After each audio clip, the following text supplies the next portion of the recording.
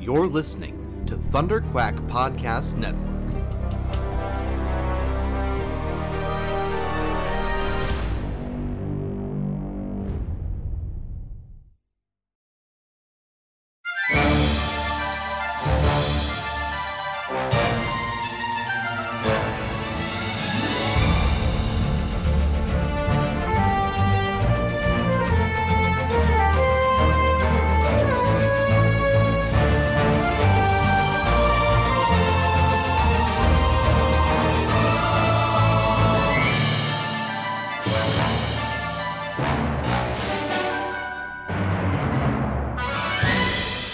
Hello there, and welcome back to Faster, More Intense for The Mandalorian, Chapter 14, The Tragedy. I am one of your hosts, Michael Cohen, and joining me this week, we've got another special guest. We've got Candace from The Geeky Waffle. Welcome to the show, Candace. Hi, Michael. Thanks for having me. Yeah, we chat on Twitter all the time. We throw theories and speculation and that sort of thing back and forth, and our Star Wars hot takes. So it's really fun to have you on the podcast now. This is the first time that we're talking other than on Twitter. So Yeah, it's always cool to actually speak versus DM or reply. Yeah, for sure. Man, oh boy, you really picked a great episode to come on the podcast. There's a lot of meat in this one to talk about, but the recap's actually really short, which is really interesting. Usually we've got like these really long recaps because there's sort of so much happening and there's so much to talk about. But I was talking to Kyle who wrote the recap this week about it, and I was like, this will be a quick one for you to write because it's all action. So Yeah. it's like but I at the same time, the huge developments in this episode, massive stuff, and jumps forward, and obviously the legacy character coming back from the dead for reals this time. Yeah, so there's lots of that stuff to get into, but before we do, let's just really quickly jump into the news. We'll start off by talking yet again about the Trans Rights Are Human Rights, This Is the Way fundraiser, which, as I say every week, now we're in the habit of it. Go to GoFundMe.com and then search Trans Rights Are Human Rights, and you'll see it. It's the one with Yoda as the little logo, and it's up to $18,085, which it's incredible. Like every week or two, it seems to go up another $1,000. So Yeah, it's really exciting, and we're hoping to get to 20,000 by the end of The Mandalorian Season 2. yeah. You know what? I mean, like now that we have this coming episode and then the following episode, I think by the time that sort of the review cycle, which we tend to be at the tail end of it, because I'll put this out on the Thursday morning before the episode airs, basically at midnight that Thursday, right? So I think by the time that we put our episode out next week, hopefully it's there. Hopefully it's at that 20,000 mark, and we can all celebrate the end of the season with that accomplishment. But you know what? Whether it hits 20,000 or not, $18,000 as of right now is incredible. That's amazing. Yeah. That the community has done this. And you've been one of the bigger I guess promoters of it, right? So Yeah, Maggie from Star Wars Friends podcast and Let's Talk About Star Wars with Maggie. She's the one who started it, and before she started it, she messaged me and she's like, "Hey, do you want to help out with this?" And I was like, "Yes, please." Yeah.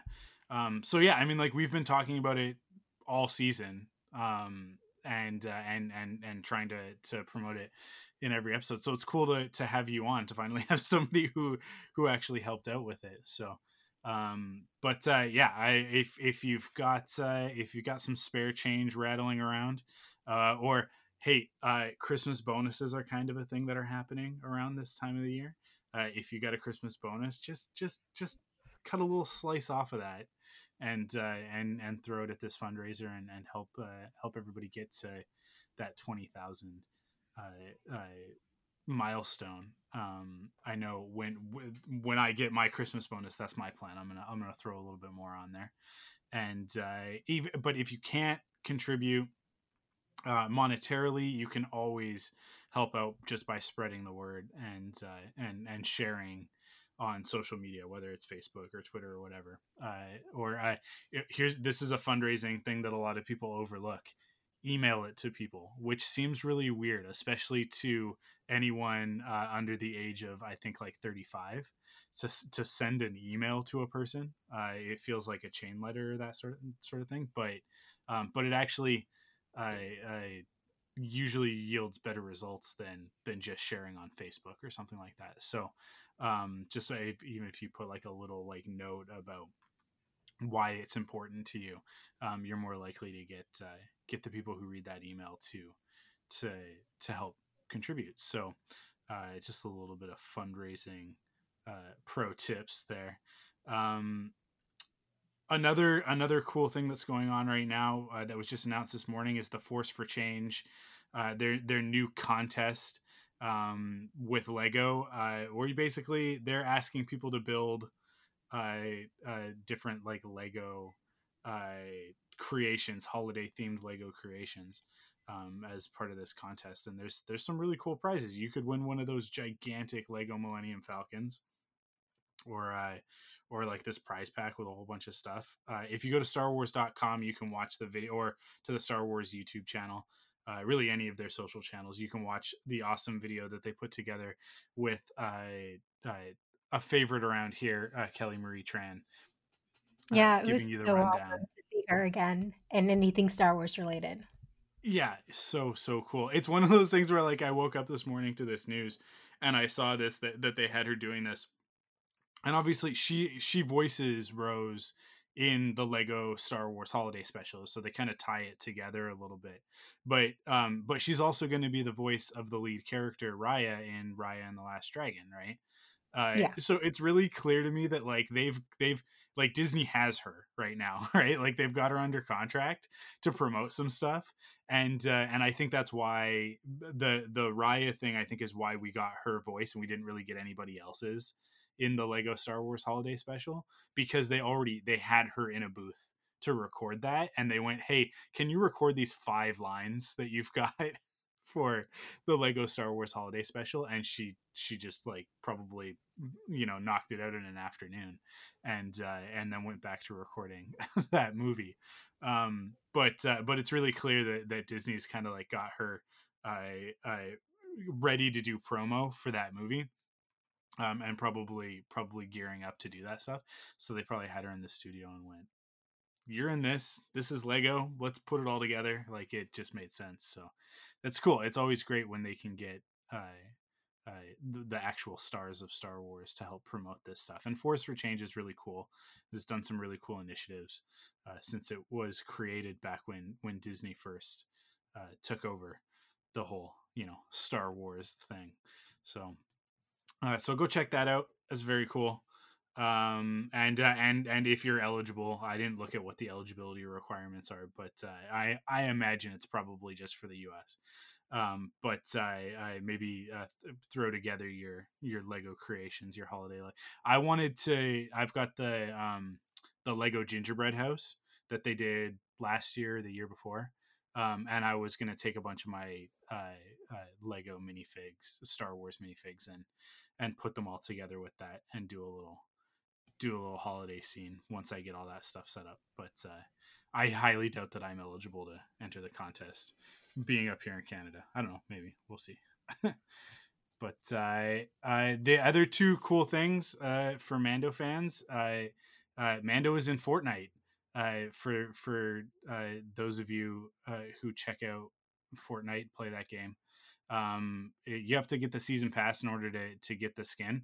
But if you get the season pass, it's like the first one that unlocks, so you can literally just like pay the like $10 or whatever it is, and you've got Mando in Fortnite, which is really cool if you already play that game. But if you already play, you probably know that.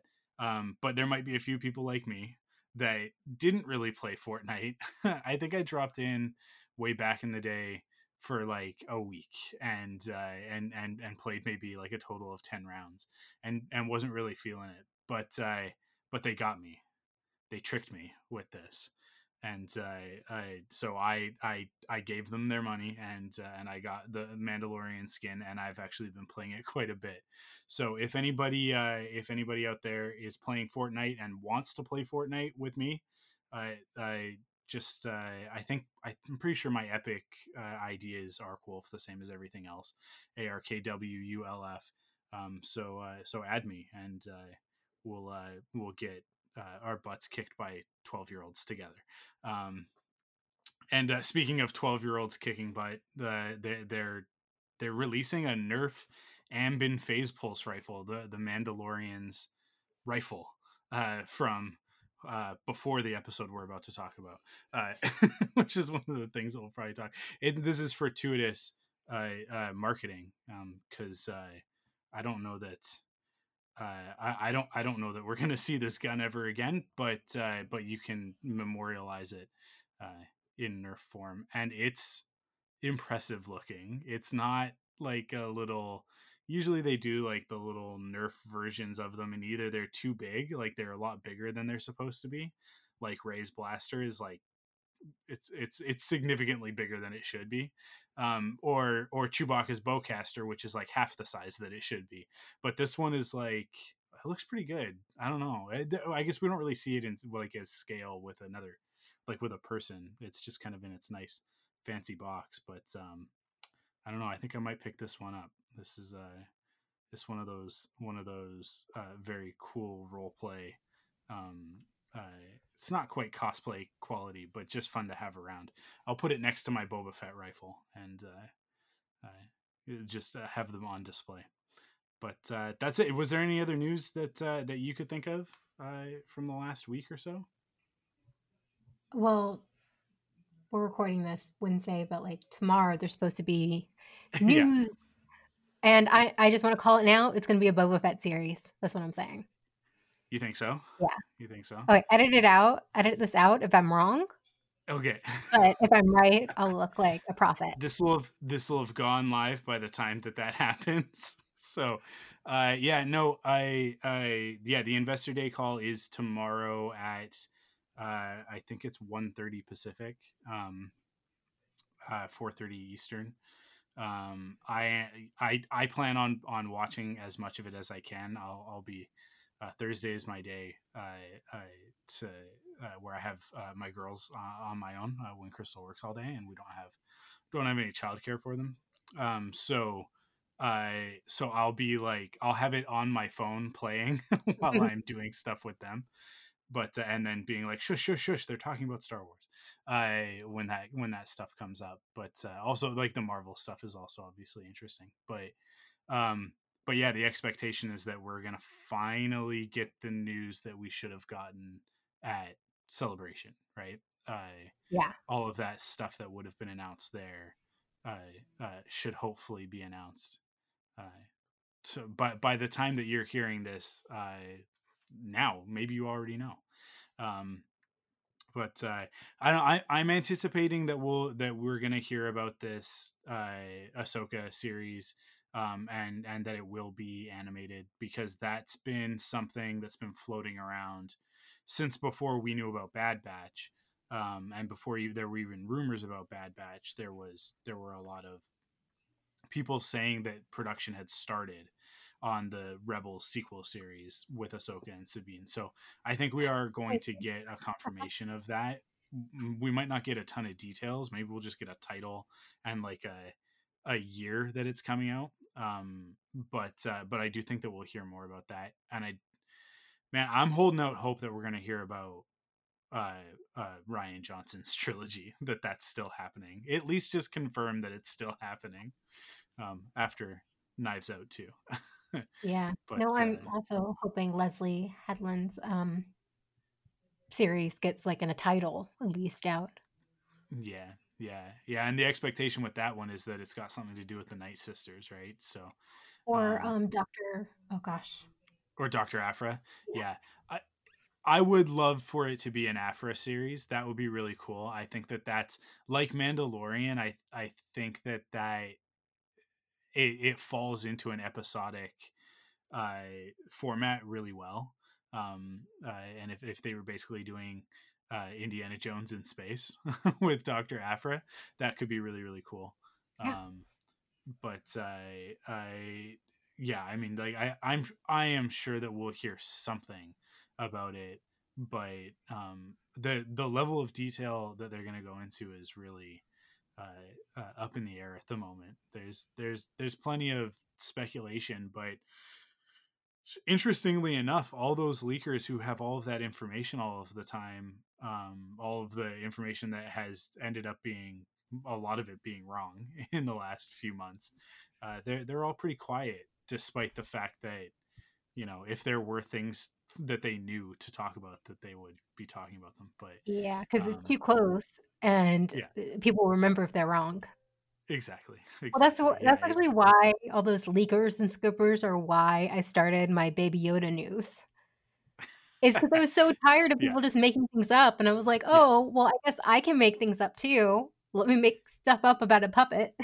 Yeah, well, I mean, like you saw it with the Spider-Man stuff over the last 24 hours, Oh where my it's like goodness.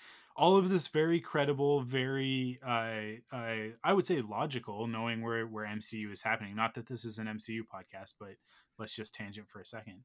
Um, like these very logical directions with this multiverse stuff, and with the success of Spider-Verse, it's like, okay, yeah, I can see it. Like people have been asking for this, people want this, right?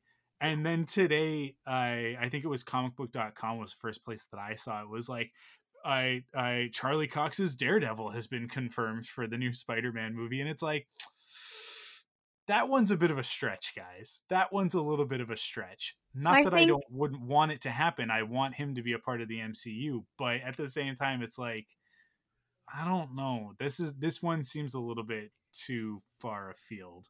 it actually makes sense to me because Peter's getting his name out. He's gonna need a lawyer, be a small little part. Don't even know he's Daredevil, but it's like a wink wink for the fans. That could be, you know what? You're right. That could be awesome if he was just like, hey, like he's like trying to represent him, like he, like Peter's like in the middle of some crowd or whatever, and Daredevil Matt Murdock comes up and is like, hey, I'm Matt Murdock, and he's like, and Peter just like takes the card, and then we don't address it until like the last 5 minutes of the movie, where he like pulls it out and he goes, maybe I should give this guy a call, and maybe set something up for the future. But I don't know. It's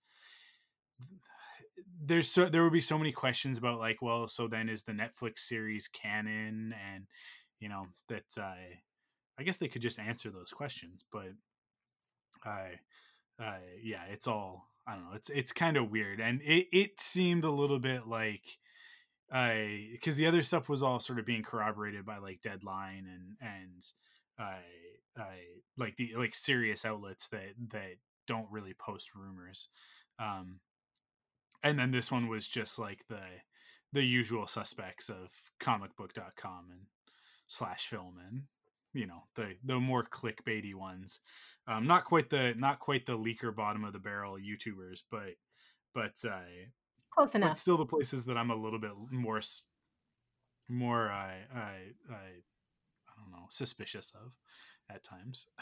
Although they were right about Ahsoka and Rosario Dawson, so who knows. Well, you know what, we'll know tomorrow. We'll know a lot of stuff tomorrow about a lot of geeky things. We'll all have lots to talk about by tomorrow evening. Tomorrow's a crazy day. Tomorrow is the Disney investor call. It is the Game Awards for anybody who plays video games, which there will be a lot of cool video game announcements there. Cyberpunk 2077 finally comes out. And then at midnight we'll get a new episode of The Mandalorian. It's Christmas is coming a little early, but we don't have a red carpet for a Star Wars movie or a premiere or anything like that. So I'll take it. I'll take what we can get this year. Cool. Well, I think that's the news.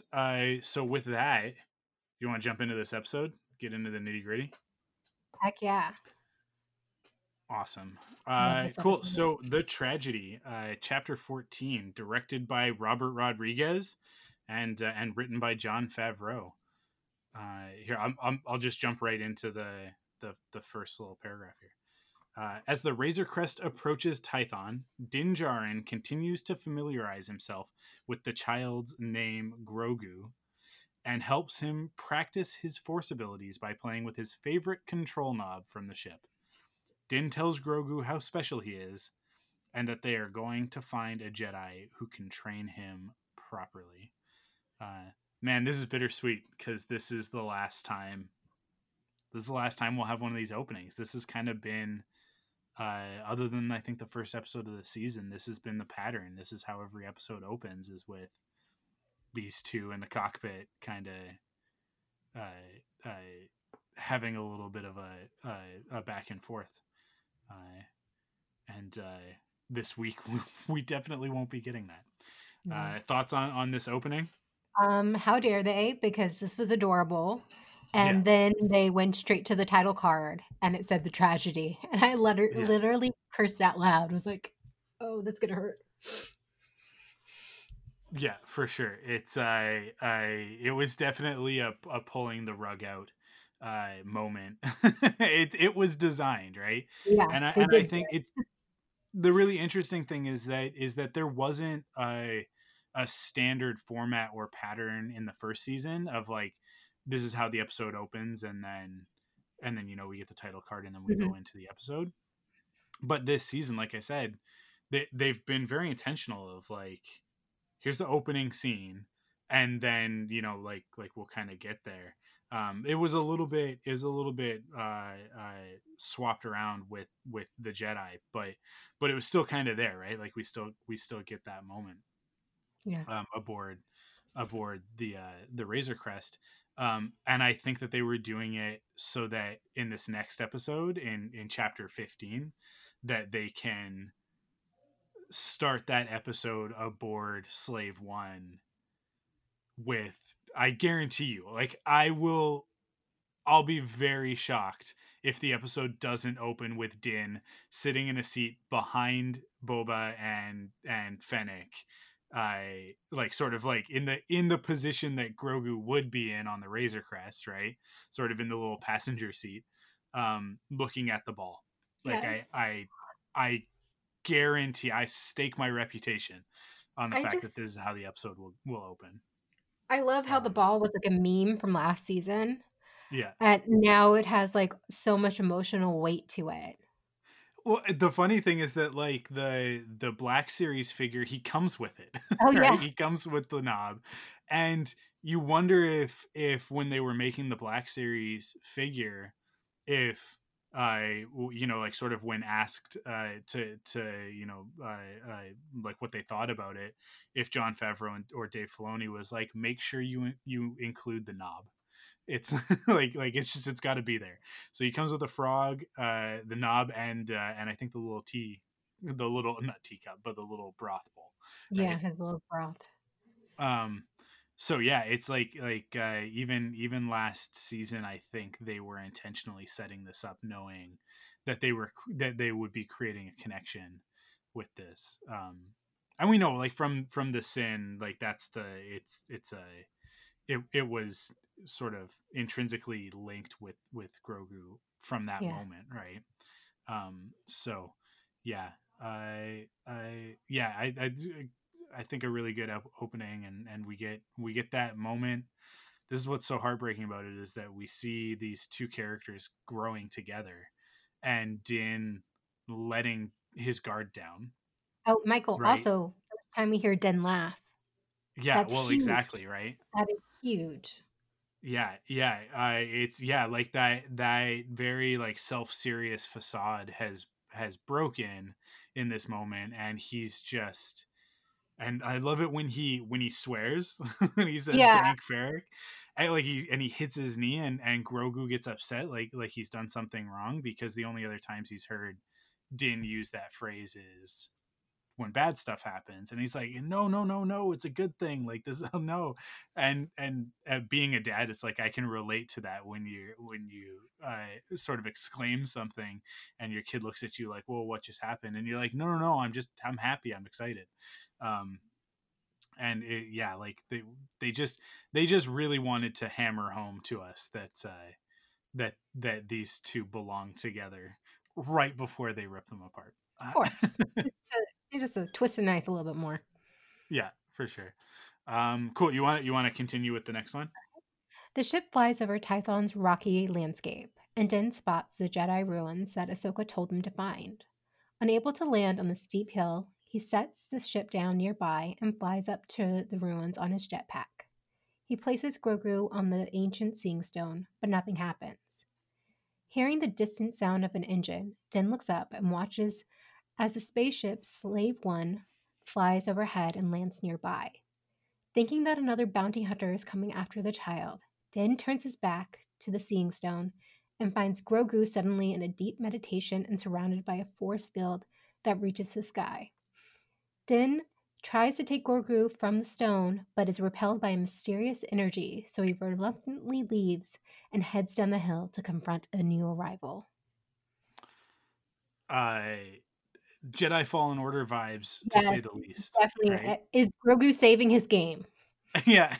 Well, I was making the joke online with Connor, who's a huge I'm Connor. I know fan. like the biggest Jedi Fallen Order fan, I think, on Star Wars Twitter, right? He's played through the game like 18 times. Depa Banana, for those who don't know. He was talking about the similarities too, and I was like, yeah, he was clearly spending those force points, like the skill points that he's been saving, which explains how he's able to toss those guys around at the end of the episode. It's true. Like, he finally invested all of his skill points, but he should have put some more into his into his force meter, and maybe he wouldn't pass out so quick. Yeah, but gotta get his stamina up. Yeah. But yeah, the runes. I mean, you can't help but notice the similarity to some of the design from Jedi Fallen Order in that, and the way that they light up blue. This is one of the only times that we see the Force, right? Like most of the time in Star Wars, the Force, even like before the special editions, it was literally just like we saw the effects of it. We didn't really get any other indicators. And then in the special edition, they added a sound effect for when Vader is force choking and stuff like that. And they sort of, it was generally just John Williams music that would cue us that something otherworldly was happening. And then in the sequel trilogy, I think we get a little bit more of like maybe some like effects sort of things, with Luke projecting and stuff like that, and then obviously the end of Rise of Skywalker. But the end of Rise of Skywalker, it has nothing to do with Star Wars, and is the end of a Dragon Ball Z episode, so it doesn't really make any sense anyways. Tell me how you really feel. Yeah, well, everybody listening is well aware how I feel. In fact, in my opinion, they should have just gone all the way, and she should have just shot Palpatine with a fireball. Changing the subject, Michael, what was your reaction when you saw Slave One? Surprise. Because I expected someone to show up and interrupt, right? But yeah, I mean, like it. So many questions immediately, right? Of like, okay, so if Boba still had Slave One, like, was he on Tatooine the whole time? He had to pay a lot of parking. Yeah, like 5 years. Has it just been sitting in Jabba's palace, like in the docking bay at Jabba's palace for the last 10 years or whatever? 5, 7, whatever. The timeline is so confusing at times, but like, has it just been sitting there?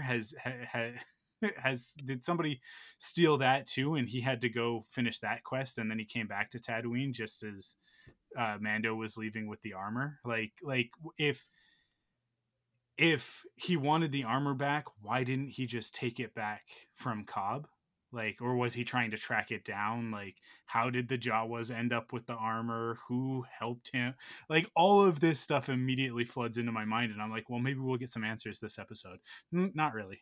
I'm We expecting don't. a short story and a certain point of view, Return of the Jedi. Yeah, for sure. We'll have to wait. That would be the perfect place to do it. Hopefully Or- from the Jawas that pick him up in the Yeah, desert. or maybe we'll get a little monologue from Boba in the next episode. Yeah. But yeah, I mean, yeah, I seeing Slave One in the air, it's like it's been a very long time since Attack of the Clones, since we got to see that ship doing Yeah. its thing. And in these colors, it's been, you know, since Empire. So seeing it realized on screen in this way, and I'm gonna complain a lot about the setting of this episode. I'm not a big fan of the aesthetic of Tython, but one thing that I will say is that like the totally flat, like midday lighting makes it really, really hard to do effects, right? Like usually if you do like really stylized stuff, it's easier to get the effects to match a stylized look. But to do a very like boring, average midday look, it's a lot harder to hide special effects, because you get that uncanny valley effect, right? Of it, like it's so close to reality that we can spot the flaws. Whereas if it's stylized, you can just make it look cool, and then people will forgive a lot of stuff.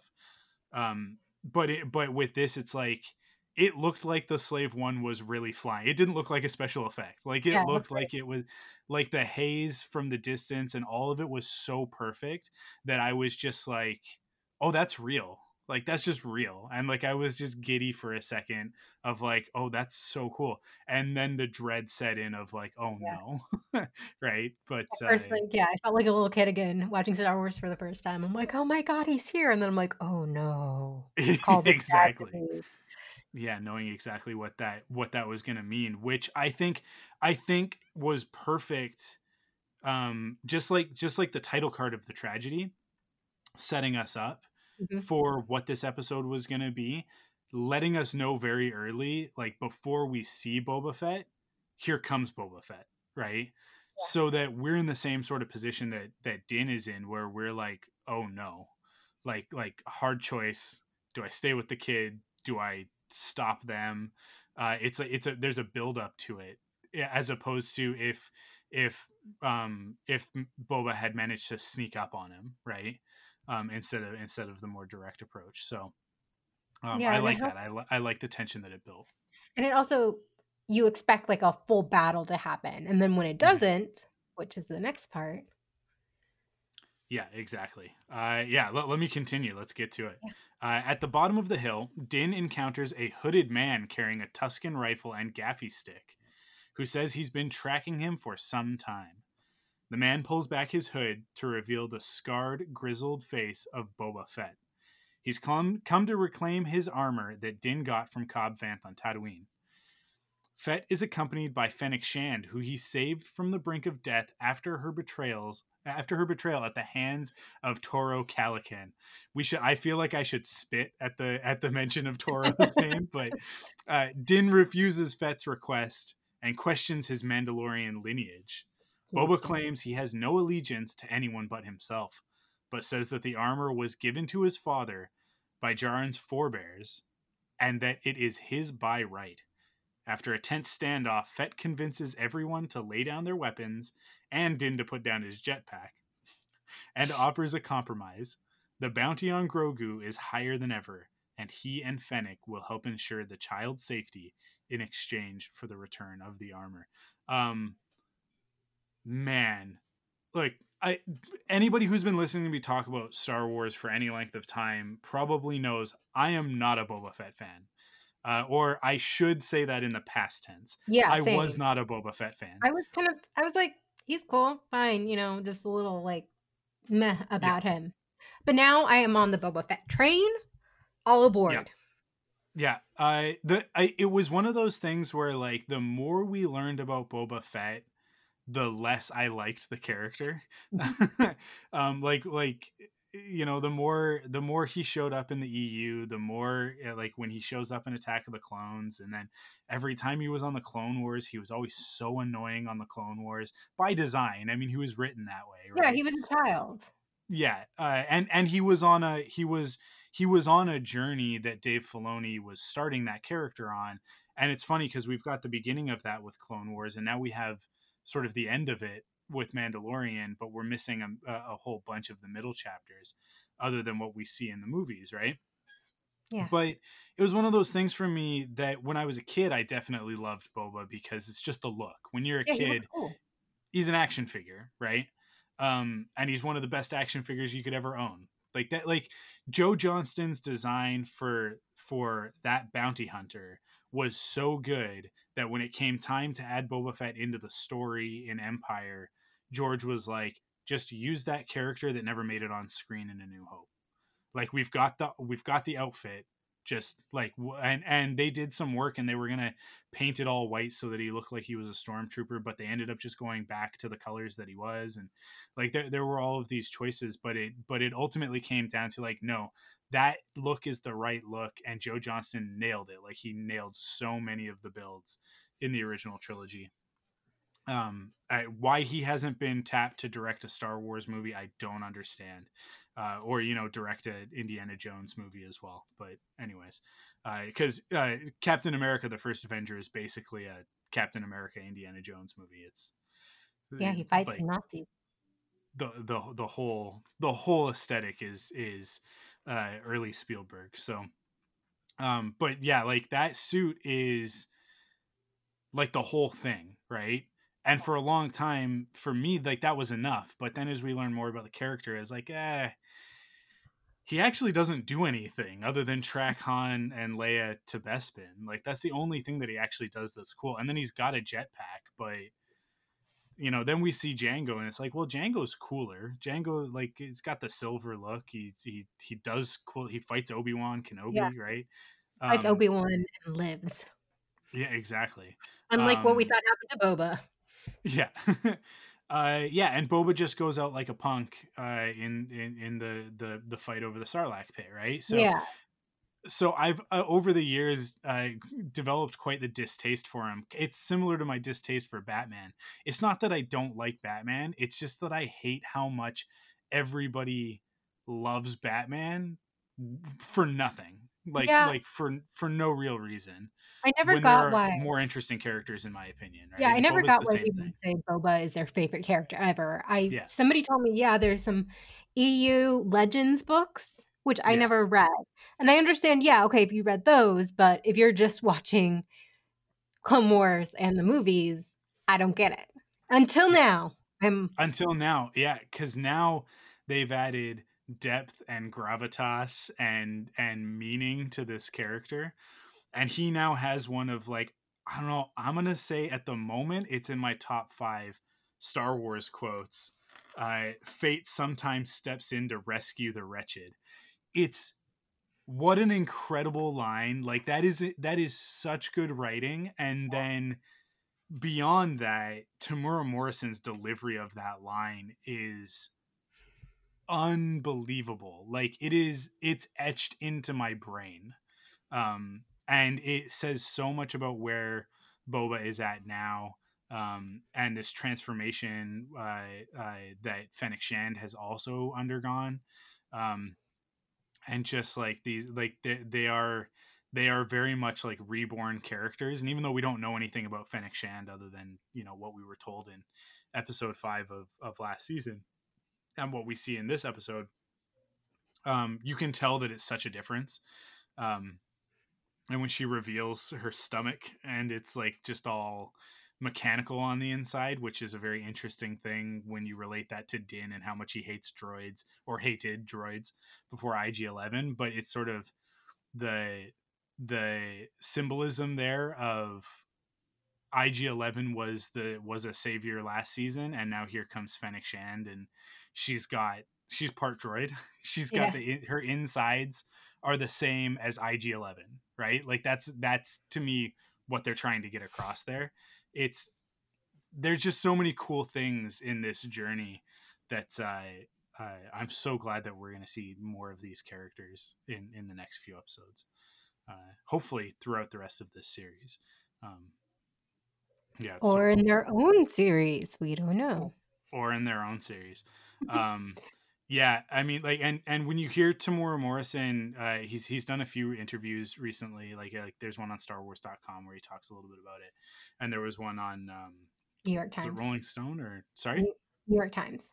New York Times. Yeah, it's a great interview where he talks about like sort of the deeper meaning of a lot of this stuff for him, and how excited he was to come back and play this character. Like this matters to him, and you can tell because he's putting so much care into this portrayal. And there's just like there's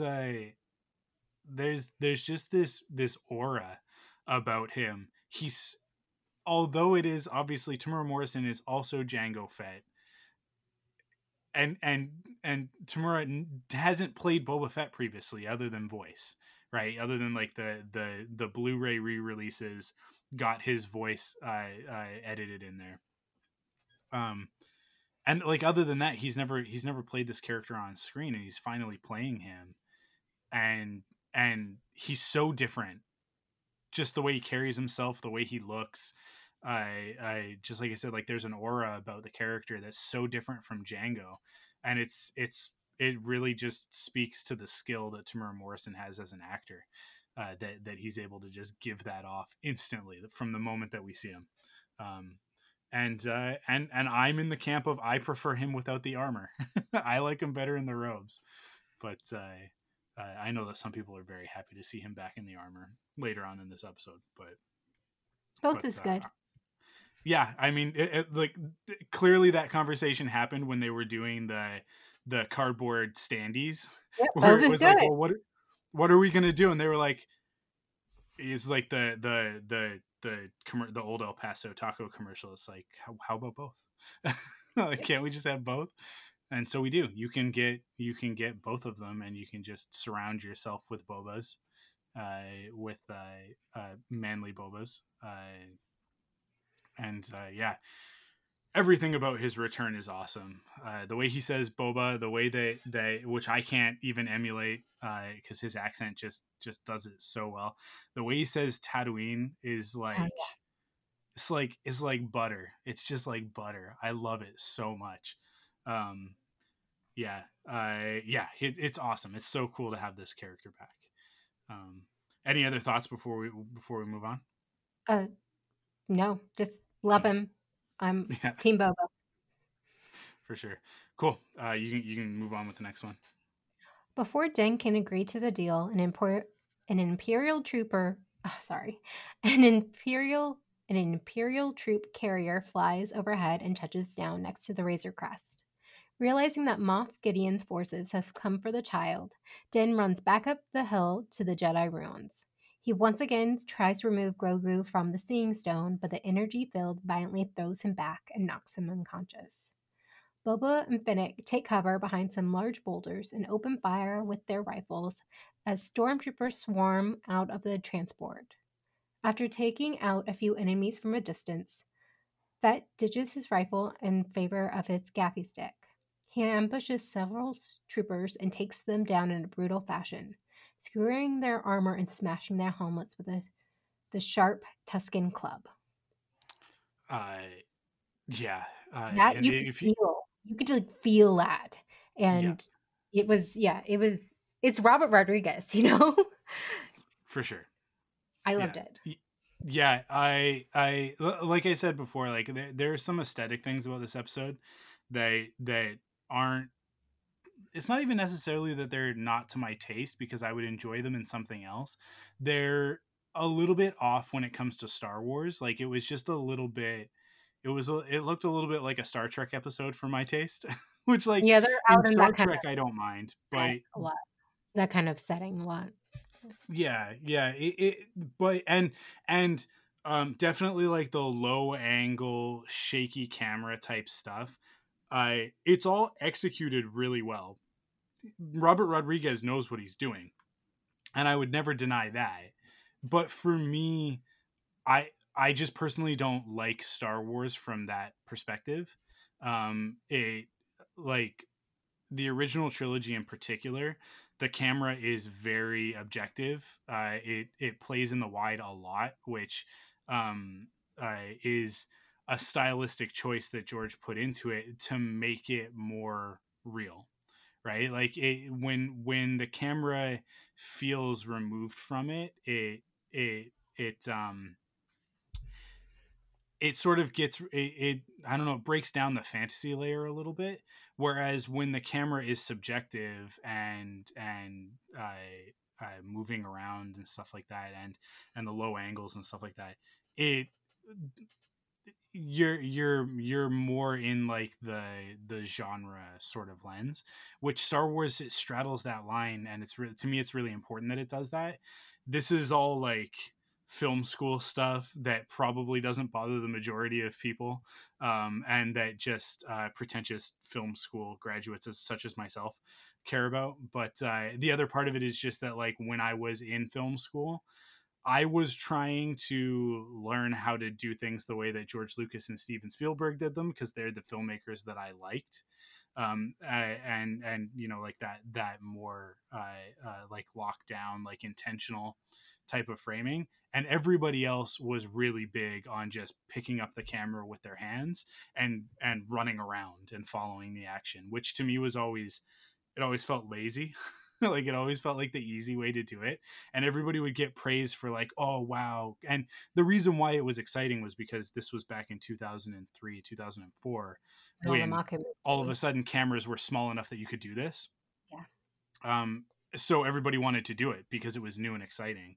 And I was trying to do stuff that was a lot more difficult and shooting myself in the foot by doing that, because I wasn't nailing it. I obviously, at 19 years old, I wasn't as good at filmmaking as George Lucas or Steven Spielberg. So I think that I have a little bit of um, a chip on my shoulder as a result of that. So I had very specific reactions to this episode.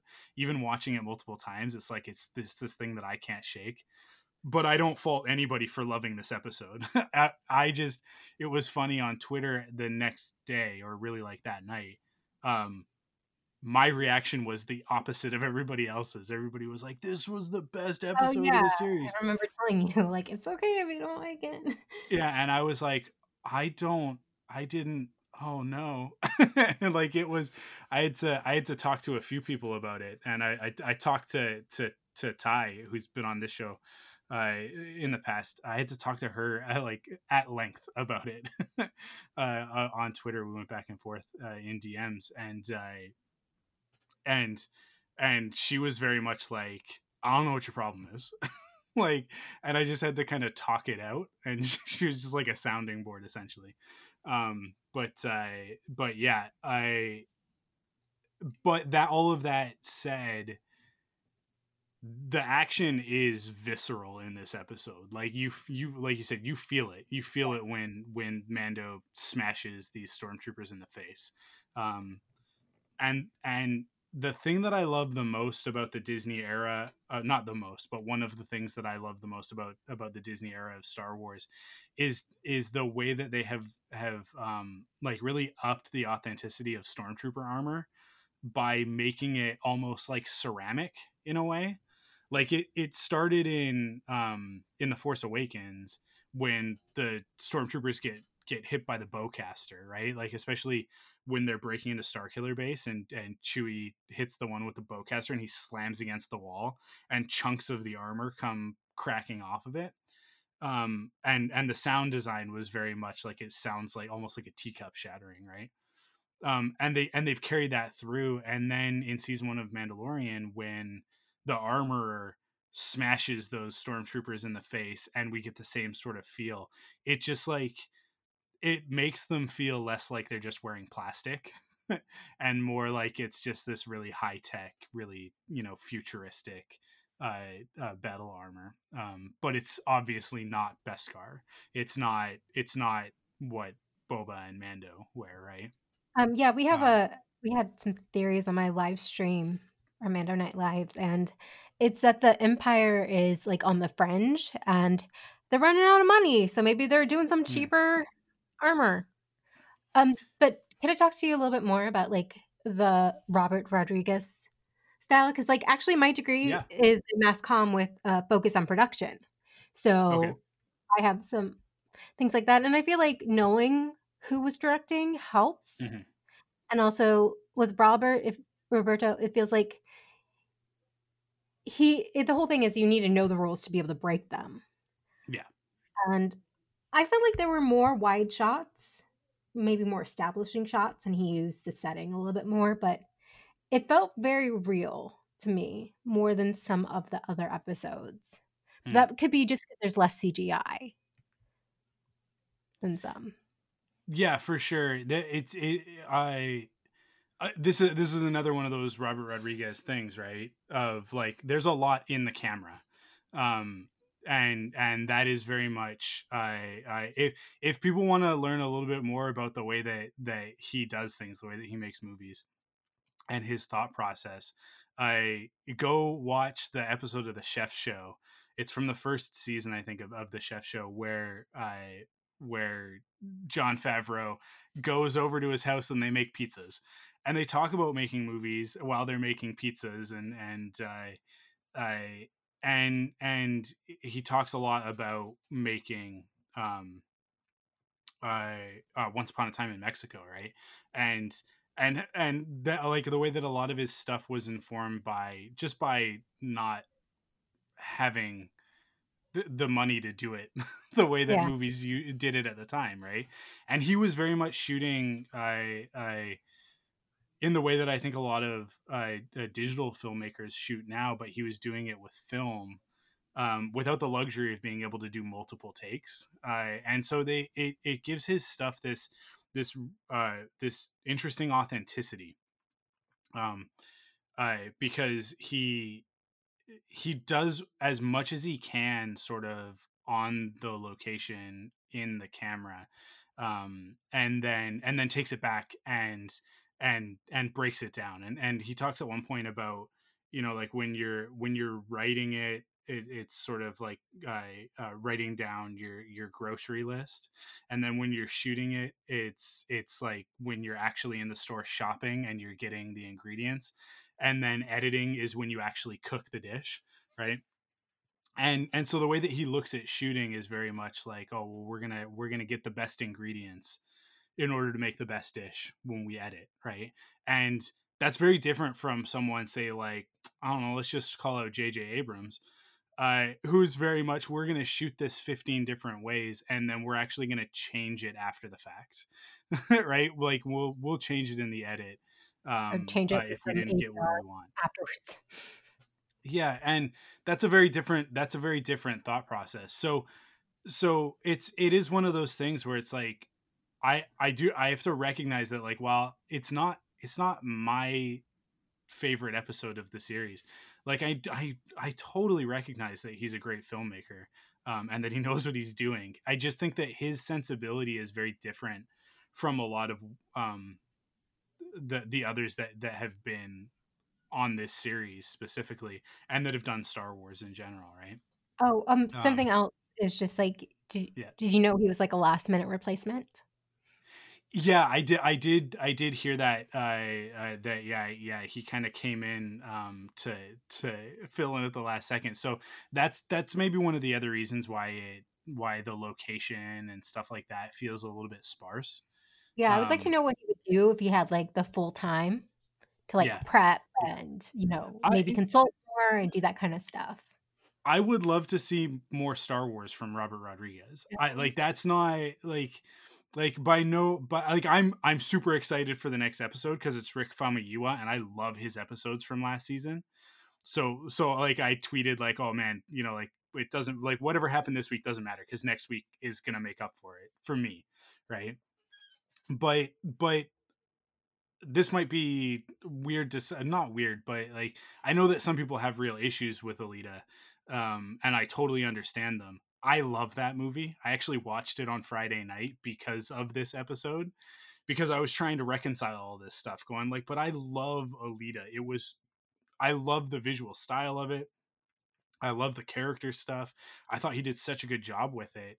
Um, and I also really like the Spy Kids movies, right? Like they are what they are, but even saying that, like they're fantastic, right? So I was trying to like reconcile, like why don't I like it this episode the way that he did this episode when I actually like his stuff. Um, and I would love to see him do Star Wars that's a little bit stylistically closer to what he did with Alita, which when I watch Alita, like I said, I watched it on Friday. I that is shot in the wide, and it doesn't have as much of like the subjective camera stuff, but he's also emulating anime in that movie, right? So it's it's just interesting when you watch a filmmaker's sort of career and you look at the the breadth of their stuff. I think the fact that he was brought in as a last minute replacement is a really important thing to bring up. I'm glad that you did, because I do think that it speaks to him sort of relying on those skills that he developed when he was an indie filmmaker back in the 90s, because he was coming in and it did have a guerrilla feel to it. Like this episode had a very guerrilla feel to it, of like, we're gonna get in, we're gonna shoot this, and you know, like it's gonna be messy, but it's gonna look good, right?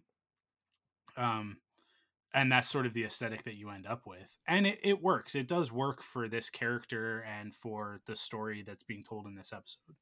But I think it was just jarring for me. I think it wasn't what I was expecting. I think I had always the problem with Star Wars. I had expectations that it was going to be one thing. I was expecting Tython to look like it does in a video game, which was dumb. It was dumb on my part, right?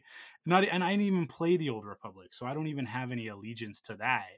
I think I just like set myself up for sprawling Jedi temples, and we got Stonehenge on the top of a mountain in Southern California, right? Like it was like these were very different ideas, but the further I get away from it, the less I care about the things that bothered me. So when I watch the season again in a year before season 3, it probably won't bother me at all.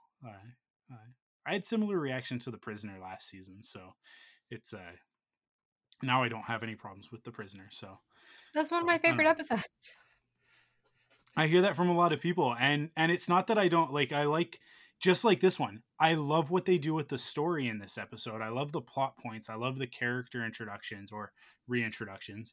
I but there were just some stylistic things that I wasn't a big fan of with The Prisoner. I love everything about that episode except for the Twilight character. I can't remember her name right now, but I just like that performance is such like a like cardboard cutout stereotypical performance, like when she growls and stuff, that I'm just like, this isn't like this doesn't feel like a Twi'lek to me. Like it rubs me the wrong way, and it was something that bothered me in the moment that doesn't bother me as much now, because now I just attribute it specifically to that character. But yeah, I don't know. It sometimes we have like these visceral reactions when we see something for the first time, and I think usually it has to do with expectations or preconceived notions, and you just need a little bit of distance from it in order to appreciate it for what it is. Whenever there's always, I think, a period with Star Wars content where you have to distance yourself a little bit from it when you're a fan like we are, and see it for a little bit more of what it actually is, because whether it's positive or negative, right, whether you hate it or you love it, Star Wars fans tend to have very polarized, very strong reactions to Star Wars. Go figure. And sometimes I think it's good to step back and go, why do I feel the way that I feel right now, and is that real, or is that just a subjective thing that I need to get over? So I went through the whole gamut of emotions, and now I'm fine with the episode. I actually love all of the Boba stuff. Like I love his character moments, and so I'm willing to overlook any of the stuff that bothered me before. But shall we continue? Keep going here. The Imperials continue moving up the hill, assaulting the bounty hunters' position with blasters, mortar launchers, and an E-web turret. After a narrow miss from a mortar barrage, Fennec kicks loose a boulder that rolls down the hill, flattening several troopers and destroying the E-web. Boba takes out the squad leader and notices the Razor Crest nearby with its cargo bay door open.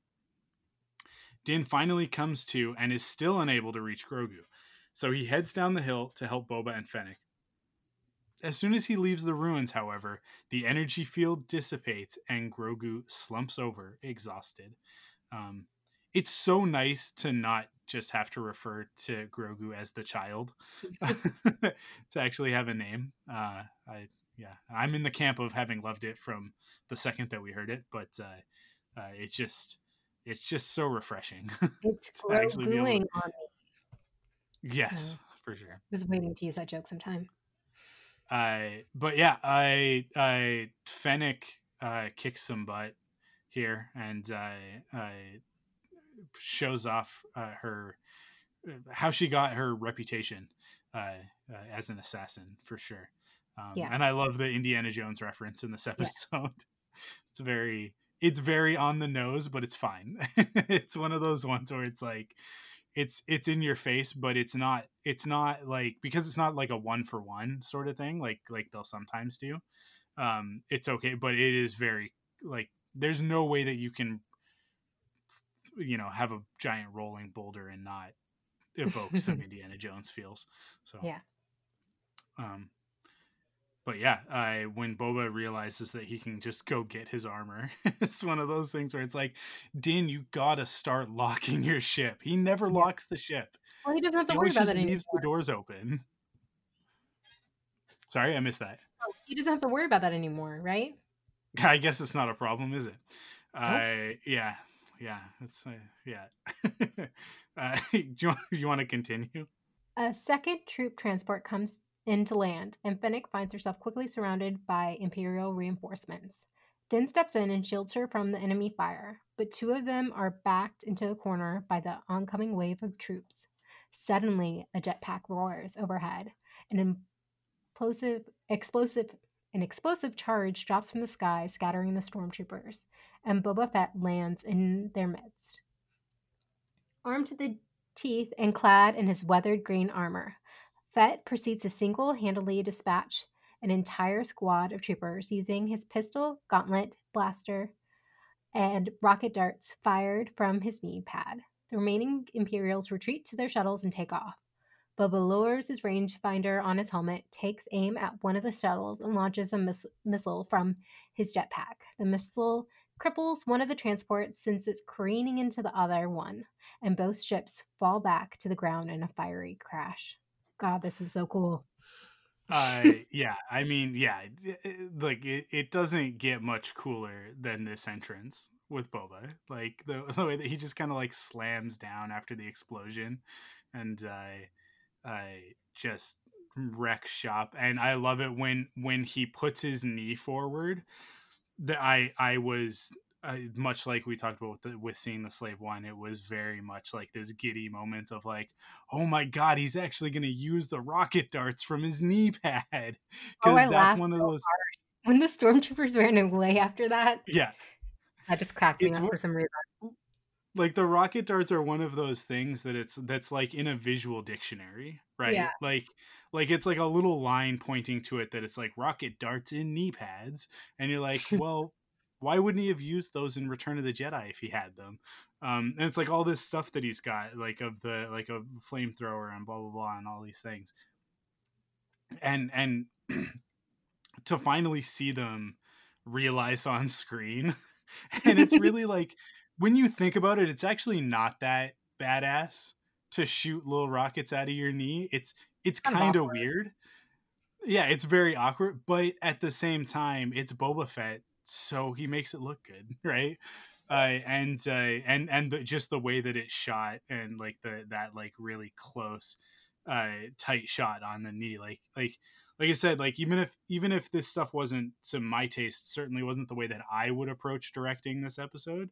Um, it works. Like it all has the intended effect, and I think that everybody's response to it is everybody else's response is the correct response. My response to it was the wrong one.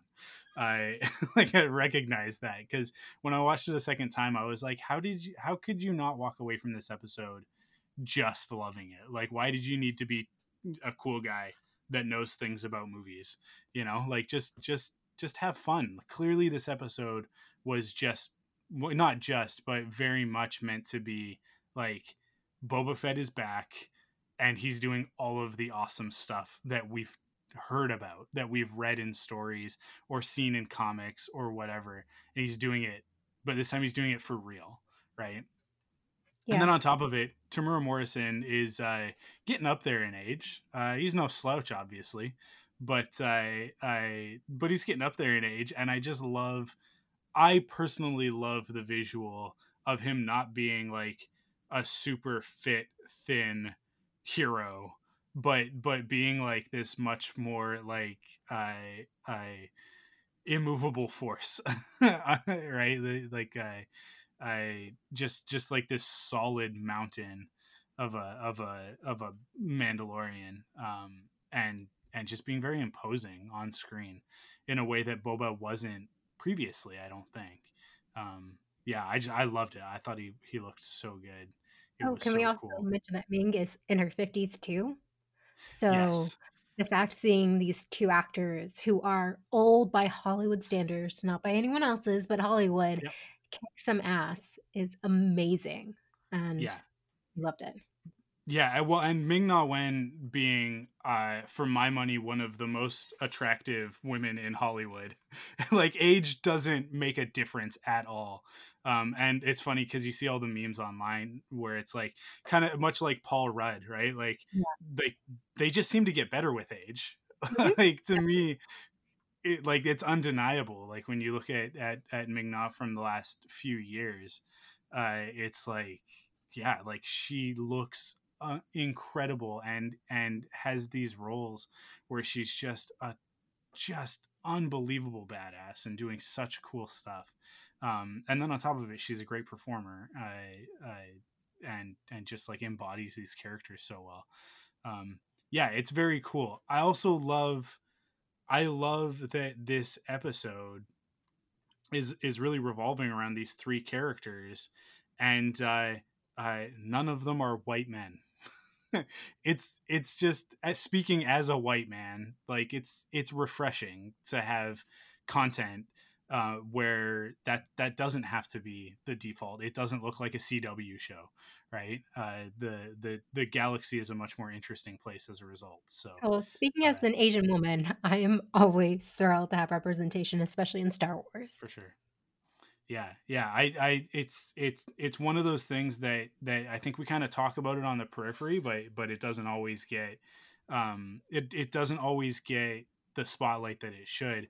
I think especially because Pedro is wearing a helmet all the time, so it's like I think that we forget a lot of the time that the lead of this show is a person of color, right? Mhm. Like it's one of those things. The first um Star I- Wars visual. yeah. Yeah, and I think it's very similar to Poe with Oscar Isaac, where it's like I think if Pedro Pascal's name wasn't Pedro Pascal, I think that there you would have a lot of people like with Oscar Isaac that are confused when they find out that he's not just a white guy, right? Yeah, and I mean, he changed his Um, name just so he could get other parts, yeah, yeah. So which it's one of those things that like I like to remind people every once in a while because whenever you hear, not whenever, but a lot of the time when you hear fan casting and stuff like that, you just hear the names of a lot of white actors Yep. for characters that don't necessarily need to be white, or hey, in some instances definitely aren't white. Sabine um Wren. yeah, Sorry. exactly. Let me have this So one character, please. yeah, yeah, so like I think it's such a cool thing that this being one of the most popular TV shows in the world it's like you've got this episode which everybody loves, and it's like the three, like really the other main character that we get to see in this episode that's not a puppet is Giancarlo, and there you go. Like Yeah. it's just the diversity of this show, the representation on it is so refreshing. It's so good, and I think that a lot of other productions should be looking at it and taking note. And it to me, it makes up for a lot of the other issues that we've had this season, the controversies and stuff like that, in Yeah, my and that's opinion. one of the But the reasons show is trying to do this other thing, right? yeah, that's one of the reasons, like, Maggie and I keep saying, like, don't give up on the show because of a few bad people when there is so much Yeah, diversity in front and behind the camera too. yeah, We can't forget yeah, that. So, it's important to remember. yeah, for sure. And Pedro Um, Pascal is just an amazing person. So I'm yes, like, support him in everything. yeah, yeah, agreed, 100% agreed. Here, let's keep going. Okay. The bounty hunter's victory is short-lived. Din watches in disbelief as a single turbo laser bolt, fired from an Imperial cruiser in Tython's upper atmosphere, streaks toward the surface and obliterates the Razor Crest in an instant. Boba takes off his jetpack, hoping to reach Slave One. Takes off on his jetpack, hoping to reach Slave One before it suffers the same fate. Moff Gideon smirks in satisfaction from the bridge of the cruiser. On his order, 4 robotic dark troopers depart from the ship and rocket down toward the Jedi ruins. Din and Fennec run back up the hill to reach Grogu, but the dark troopers get there first. They snatch the child and take off into the sky as Din watches helplessly. There is so this is the one criticism that I'm going to have of this episode that is going to stay. Okay. Din looks up and he uses his mask to see the cruiser, right? And so we get the shot of the cruiser, which takes away from the moment that we'll talk about in a second Oh, when yeah. Boba first sees the cruiser. That to me is a mistake. That like we should have saved the reveal of the cruiser for Boba because his reaction Reaction. to it is so important, but it's such a minor thing. It really doesn't matter. But I just think that moment with Boba would have hit harder and we would have felt what he felt if that had been the first time that we saw that cruiser in its entirety and saw the scale of it. And saw for, like most importantly to me, like that thing is shiny and new. That's not Yeah. that's not Imperial Remnant to me. Like that thing looks like it's fresh off the Pop a lot. factory assembly line, right? And much like Gideon's armor, it looks like it's actually a step between Old Empire and First Order. Which I people don't talk about that with Gideon enough. That like when you look at his stuff, his gear is not Imperial. It to me it looks like it's First Order. And like it's got that more like streamlined Apple stormtrooper look to it. And then the dark troopers are like this other thing as well. I also think it was a little bit weak to introduce the dark troopers in this way. Obviously, like this is a moment that packs a punch, but they don't really do anything. They just land, pick up the kid, and then fly away. I would have preferred to just see them from a distance, and then when the first time that we see them is just as Din and Fennec are getting there and they're rocketing off, and for us to like just get like a half a second glance at them as they rocket off, so that we could save the full reveal for like the here they are in all their glory for when we see them in action, like actually doing something scary. I think why they do that is because like the general audience kind of needs their hand held and maybe For not sure. remember seeing them a few episodes ago with Gideon. So that might be it. But I Yeah. get what you're saying. And it should be more dramatic because it's the freaking Dark Troopers. Yeah. For those, I think, yeah, that's a very good point. And that goes back to what I was saying of like, Star Wars fans react differently to this stuff than general audience, for sure. For those of us who know what the Dark Troopers are or have played the Dark Forces games specifically, and so like these designs are not, they're not new to me, right? So Yeah. so for me, like seeing them in CG, like in live action CG, is definitely awesome. It's very cool to finally see them, but then for them to just land and then take off, knowing what Dark Trooper robot like droids can do, battle droids can do, it's Yeah. like, oh man, it's like a tease, that I think kind of takes away from it a little bit, but I think you're right. I think that for the general audience, it was probably a more impressive moment of like seeing robot stormtroopers for the first time, Yeah. I because can that fly. would be a very new thing to a lot of fans, for sure. Uh, let's keep going. Boba swoops in on Slave One. Din orders him not to shoot down the troopers to avoid harming Grogu. So Fett tails the Imperials to see where they're headed. The Dark Troopers return to the cruiser and it jumps into hyperspace, and Boba is left bewildered by the realization that the Empire has seemingly returned. This to me is the most clear indication of the beginning of the First Order that we've gotten in the series. We got kind of hints of it when we saw Gideon's TIE fighter land last season, where we were like, that's new. TIE fighters don't do that, right? And it had a lot of people questioning, like, where's he getting his stuff from? And then there were sort of hints at the beginning, like before the season started, that that there would be some connective tissue to the origins of the First Order in this season. And to me, Boba's reaction where he says they're back, right, and he's like, there's fear in his voice when he says it. That to me is like, that's the indication of like, well, the Empire was like on its heel, right? Like the New Republic has won. And depending on exactly where we are in the timeline, whether this is before the Battle of Jakku or after it, or around the same time, is, I think, sort of still up for debate. But regardless, like, to see, like I said, like this brand new cruiser, like, and the Dark Troopers and all of that stuff, I think like Boba has the reaction of someone in the galaxy who's like, uh-oh, this is bad news. And I think that it's very similar to how we understand Leia reacted when she found out about the First Order, and was like, I gotta leave the Senate and I gotta go start the resistance right now, like, not on my watch, sort of thing.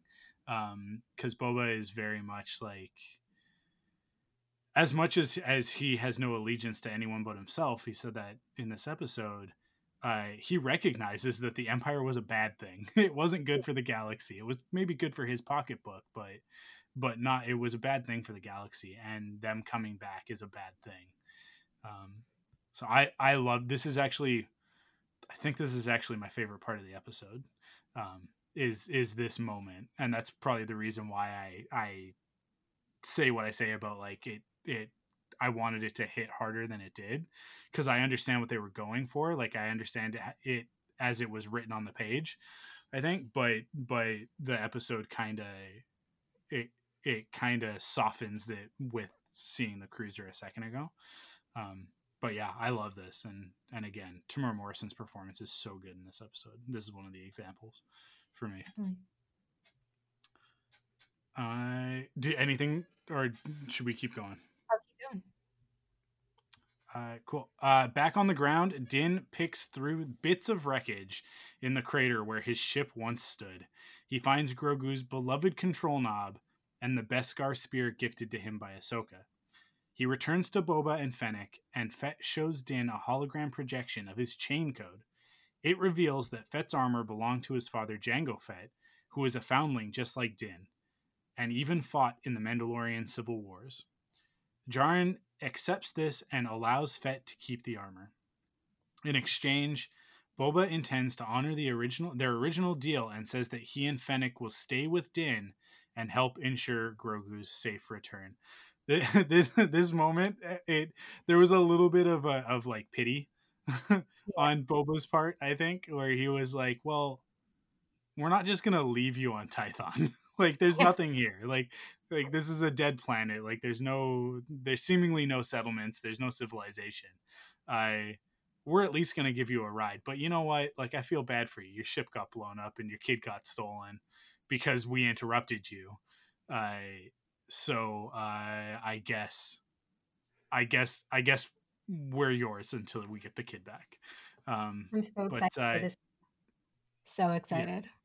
yeah, it's this to me is the best indicator of how far Boba has come since the last time that we saw him.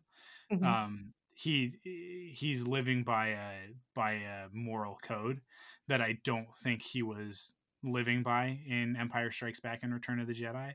I think back then it was a little bit more of like a highest bidder bounty hunter sort of mentality. And to me it reflects Din's journey a lot, where that's where we met Din at the beginning of this series, and he's obviously come a long way. But here's Boba, who is ahead of him already, right? Like, Yeah. it's funny, he precedes him, and he is also further ahead of him in the story as well. I guess that makes sense logically, but it's definitely setting Boba up as a mentor, as the Obi-Wan Kenobi to Din's Luke Skywalker, which I really like it. I love the way that they've set this up. I love where we are at the end of this episode, and I want more. I want more nuggets of wisdom from Old Man Boba. Like it's so cool to have him back in this form. Um, and the chain code thing is cool. If you've seen the translations, there's a little piece of it that hints at Jaster Muriel and Concord Dawn, which ties into Legends stuff that was retconned when Attack of the Clones happened, that was further retconned because of the Clone Wars. And it's very cool to see this stuff sort of like brought back into the lexicon, I in this very like very subtle, not even subtle, very Easter egg way of just hinting at that backstory. Um, and I hope that this means that we're gonna get some of that stuff. Uh, and you know what? If they do a Boba spinoff, they could do it in a way where they do like a split timeline where you've got Jango Fett and you've got Boba Fett, and you tell both of their stories at the same time, because you could just do some cool de-aging stuff with Tamura Morrison because he plays both characters. So Or uh, even have him maybe teen Boba from yeah, Clone Wars, and it just have it could be flashbacks with anything. But yeah, I would love to know how he got from kind of like the whiny teen Boba yeah, to like the biggest badass in the galaxy. And Bader has him on speed dial. yeah, yeah. Mhm. Um, I maintain that we're gonna see that in Bad Batch. I think that they're gonna adapt the Boba Cad Bane Clone Wars arc that got scrapped, and put that in Bad Batch. So like that's totally. I have no reason to believe that other than sort of seeing how Dave does stuff. He never throws anything away. Um, but because that would be the right time period to do that. You just tweak that story a little bit, and they could even start to bring in some of the 1313 concepts into that, and get a little bit of that storyline, because having Boba hook up with Bad Batch, I think, could be a very cool way to explore his Mandalorianness and his connection to the clones, being that Also, he is one but he yeah, isn't. show how he got his skills, how he became such a good tracker, all that kind of Yeah, stuff. Because all yeah, the Bad Batch, they all have a series of special skills. They can yeah, teach. yeah, exactly. So I think if you take Bad Batch and Cad Bane and you make those his mentors, it's like he learns all of the how like the soldiering stuff from Bad Batch, but he learns how to be a bounty hunter from Cad Bane, and have that mantle of the best bounty hunter in the galaxy pass from Cad Bane to Boba Fett. I think that story needs to be told somewhere, and I think that was Dave's intention with that arc. And had it been in the Clone Wars, we would have gotten it in that final season. But but obviously that was scrapped. And he talked about it in that sort of a way at Celebration when they did that panel where they showed a bunch of the scrapped Clone Wars material that never made it to air. So yeah, I know. I think that we could see that in that form, but just sort of talking about this, I think it could be really cool to see Daniel Logan play a Star Wars character again, but to have these two actors swap.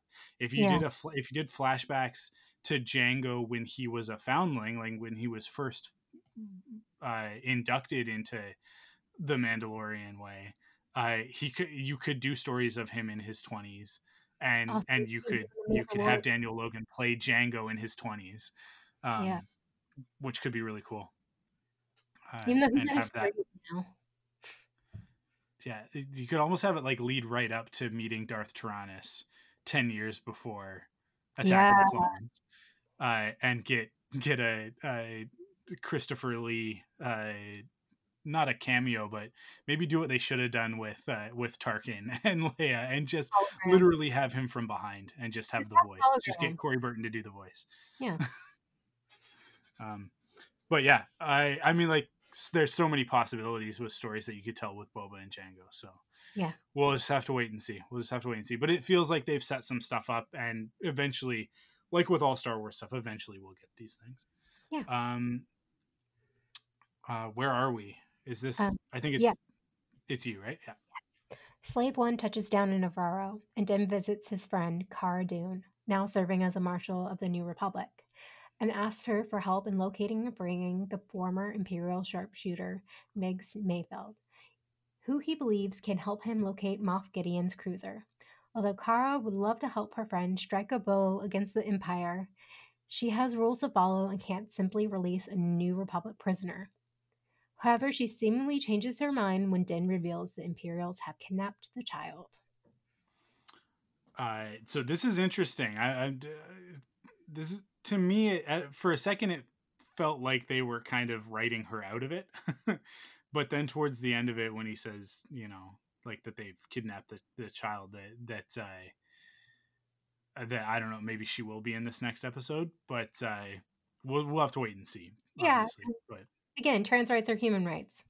This is yeah. By the way, for no reason. Yeah, apropos of nothing. Just remember that. But yeah, or this could just have been a way for Din to have a connection with the New Republic so he could get this information to get him. Because it's going to be crowded on Slave One soon. Yeah. Even if you account for all of the space below the bridge that the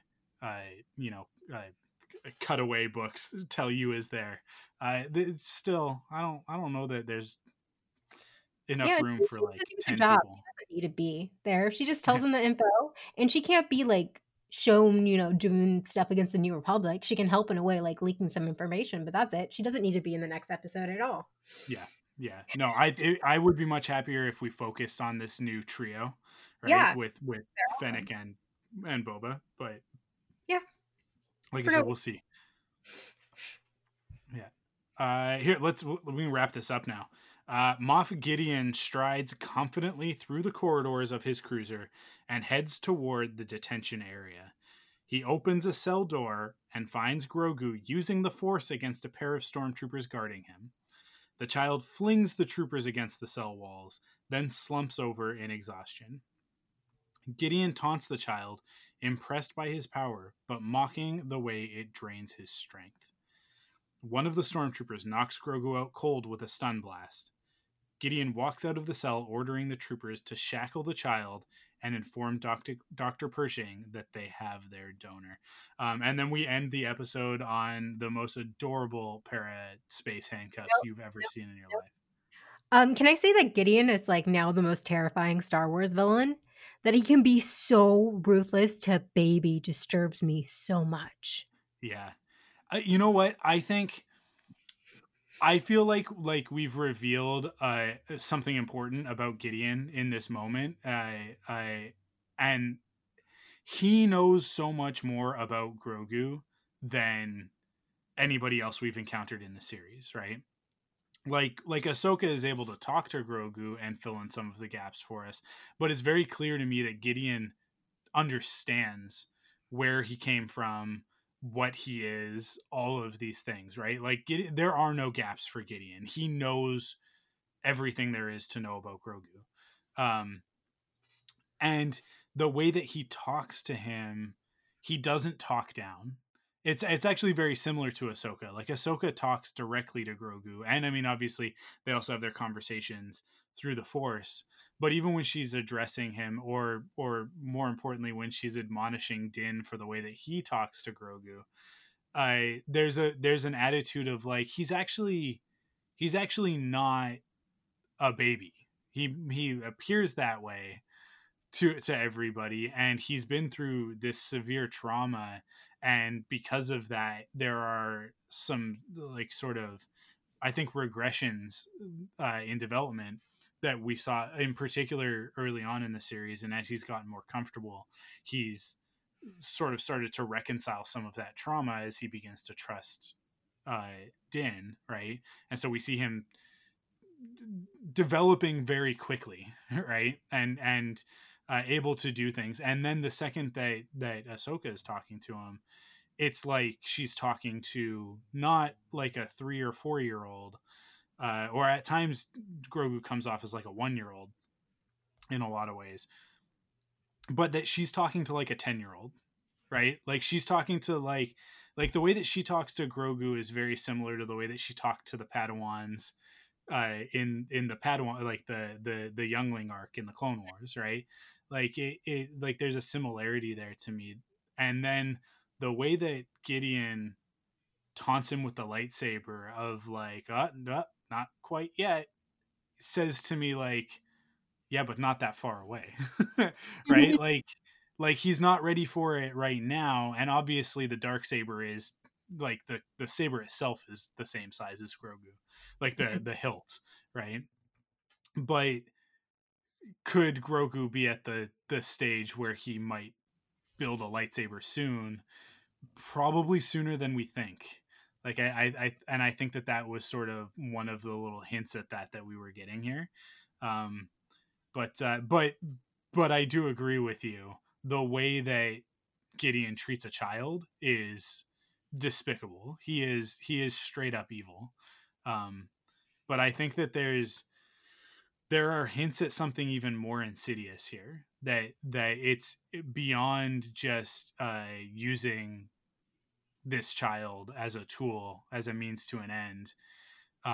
There's a cruelty to it. There's like a viciousness, um, and the way that he delights in the pain that Grogu is causing to these stormtroopers, but then is also caused by it, right? Like he's just, like there's just this really sadistic element to the character that I it's just very dark side. It's more than Tarkin.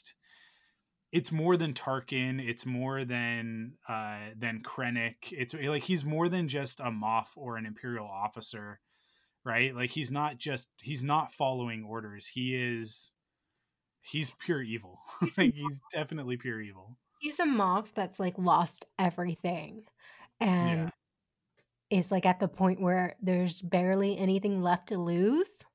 So he is trying to rebuild something that was very much destroyed. Yeah. There's almost like a through line here with like Gideon and Hux and I what was the guy, the Allegiant Pride general, super general, whatever his name was. It was something Um pride. was it Pride? Yeah. Yeah, was it Pride? I Okay, so I'm okay. yeah. I There's almost like this through line with those characters that the obviously Hux wasn't around during the rebellion because he's too young, The top. like you sort of get the idea that he was taught this way by his father and by his grandfather through some of the EU material, right? Yeah. Um, the Imperials that survived not even necessarily survived, but kept the fire burning after the fall of the Empire were the worst of the worst, right? Like these ones that are still around, they're the slimiest, dirtiest, grossest of the Imperials, because you would imagine that someone like Yularen, who was not really a bad guy, he was just a career military officer, that when the Empire fell, if he was still around, that he would have been like, well, I guess that's that. Right? Like, and or may have even defected at some point during the rebellion, right? We know so many stories of Imperial officers and soldiers that defected to the rebellion because, you know, they realized they were the bad guys at a certain point. So the ones that are left after Return of the Jedi are only the most cruel and vicious. Like, it's just like the disgusting cream has risen to the top, just by virtue of everybody else either putting down their weapons or turning sides. Probably, and I would imagine that there was probably a period where it was like, the war is over, surrender, and like hand yourself over to the New Republic, and maybe, you know, they would go easier on some of these Imperials, knowing like, hey, like, the status quo was the status quo.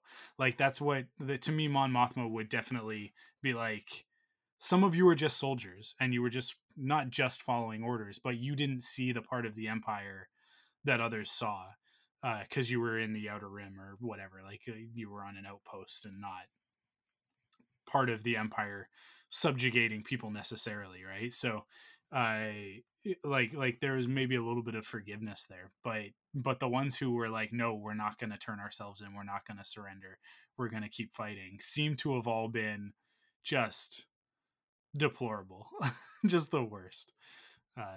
So I don't know, maybe that's what the lineage of someone like Gideon. But I still think he's either a Mandalorian or he's maybe some sort of a uh, dark sider of some kind, because he's got that dark saber. So, you Or know, he's a like does that mean more, or is it just in the wrong hands? But I don't know. Any thoughts on that? Do you have any theories on Gideon? I think maybe he's like a wannabe dark sider. Like Yeah. maybe not quite like a Jedi back in the day or an Inquisitor. That's a theory. Or he could have been a Mandalorian and he thought that like the Jedi or like Luke Skywalker's the one who destroyed the Empire, so that's why he wants to use the Force. Hmm. So there's a bunch of things. I probably am completely wrong, and I can't believe Yeah. to be wrong because I love being surprised in this series. Totally. Yeah. Wait. Um. Yeah, I mean, like with the introduction of Dark Troopers, I feel like there could be this uh, thread of Dark Forces stuff that they're trying to bring into it, and the idea that they're trying to use Grogu's blood to give soldiers force powers. Uh, it kind of lines up. It's a very different interpretation, but in Jedi Knight, in Dark Forces Jedi Knight, um, part of that storyline is that these Imperials are trying to find this thing that'll give them the ability to give people without the ability to use the Force the ability to use the Force. And that's how Kyle Katarn gets the ability to use the Force, which, like, he's not predisposed to it like other characters in Star Wars. He gets this rock and the rock gives him abilities.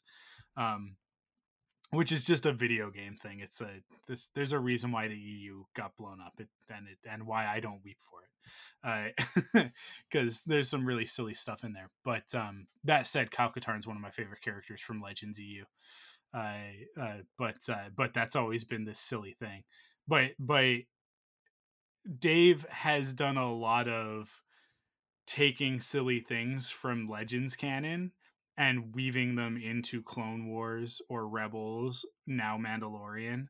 And I could see them sort of adapting that aspect of the story and try and maybe Gideon is obsessed, like you say, like because Luke is so well known for being a Jedi and for destroying the Empire, right?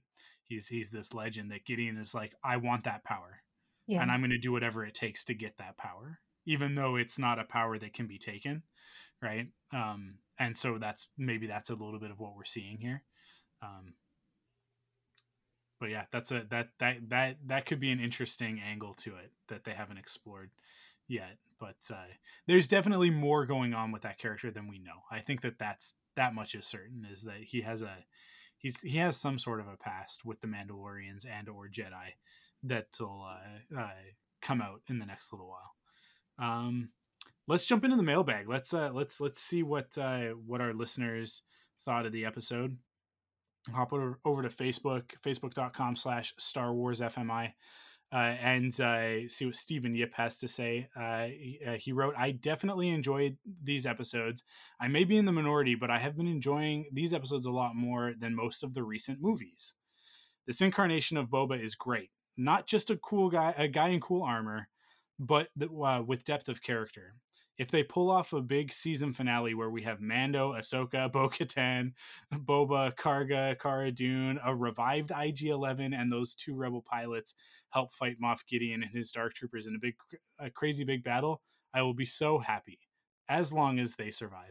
I don't think we're going to see IG-11 resurrected. I think that he was blown up in the same way that the Razor Crest has been blown up. I don't think he's coming back. But I think if he were going to come back, we would have seen him. Yeah, somebody, actually, one of my friends texted me, this is a Redditor, mentioned that the line of Boba saying that he missed the ship is a line similar to what was in Magnificent Seven, which is about a group of people coming together for a mission. So definitely can see that happening. Yeah, I do see like it building towards like putting the team together. I don't know if Ahsoka will come back, but I expect to see Bo-Katan at some point again in the series. Yeah. I don't know if we'll see her in this season. Or she's in the series. We don't know.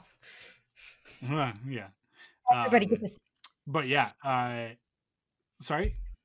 Oh, I'm just saying everybody gets a series. We don't know. I'm ready to find... Yeah. Everybody's getting a spinoff. Cool. Let's jump over to email. Sherston wrote in again this week. She's been writing in for every episode, which has been great.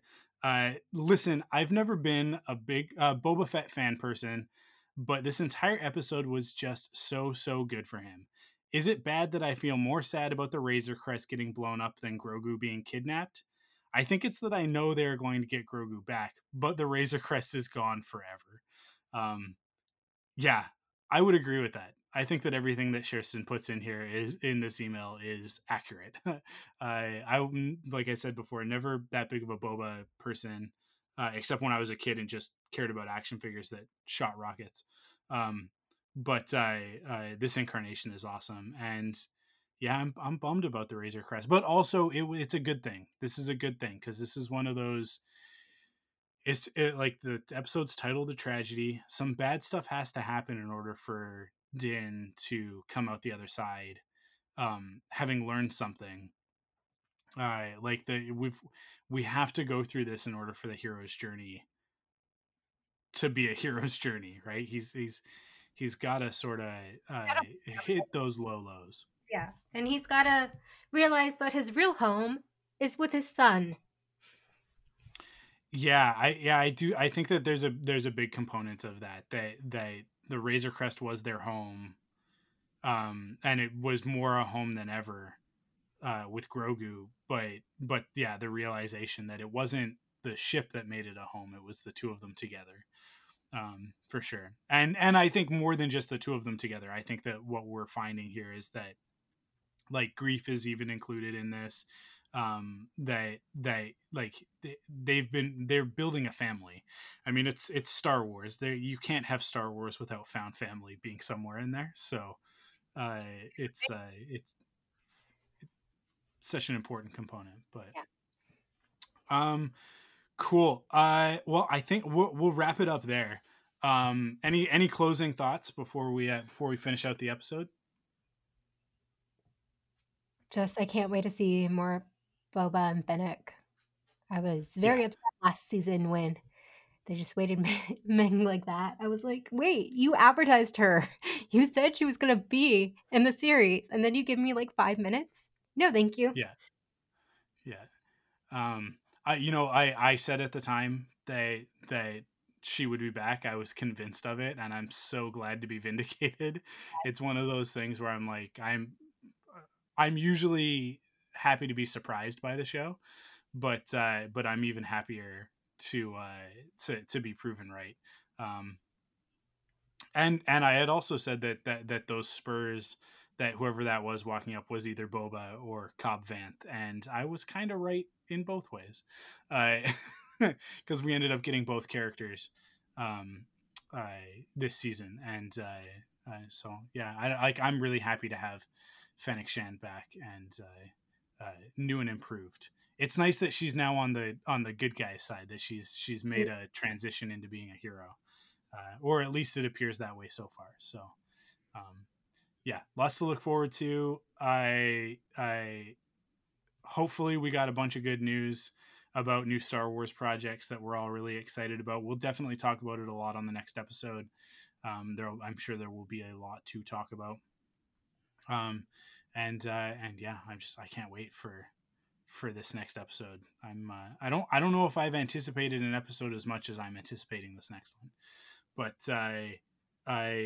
that's it for this one. That's it for this week.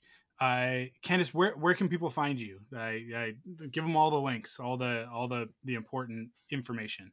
Yeah, we're the geekywaffle.com, geeky_waffle on Twitter, and then the Geeky Waffle everywhere else. Awesome. Yeah, definitely check out Geeky Waffle. It's you're more of like a general geek content podcast, right?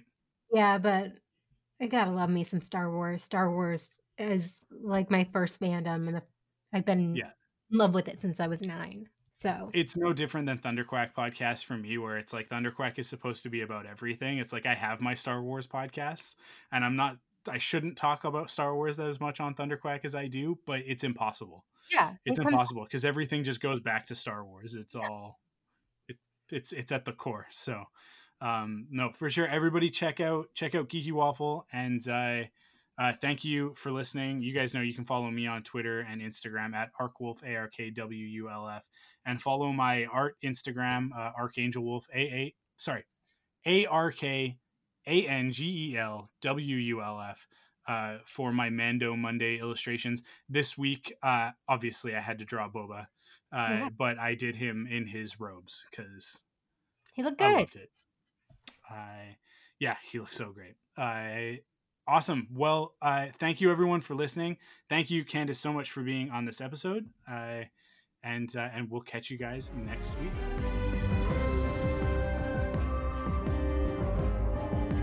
You can follow us on Facebook, Twitter, and Instagram at Star Wars FMI. If you like what you hear, you can support us in 2 ways. First, by heading to store.thunderquack.com to pick up some merch, or by heading to patreon.com/thunderquack to kick in with your monthly pledge of support. Your pledge gets you early access, exclusive podcasts, and more. Thanks for listening, and may the Force be with you.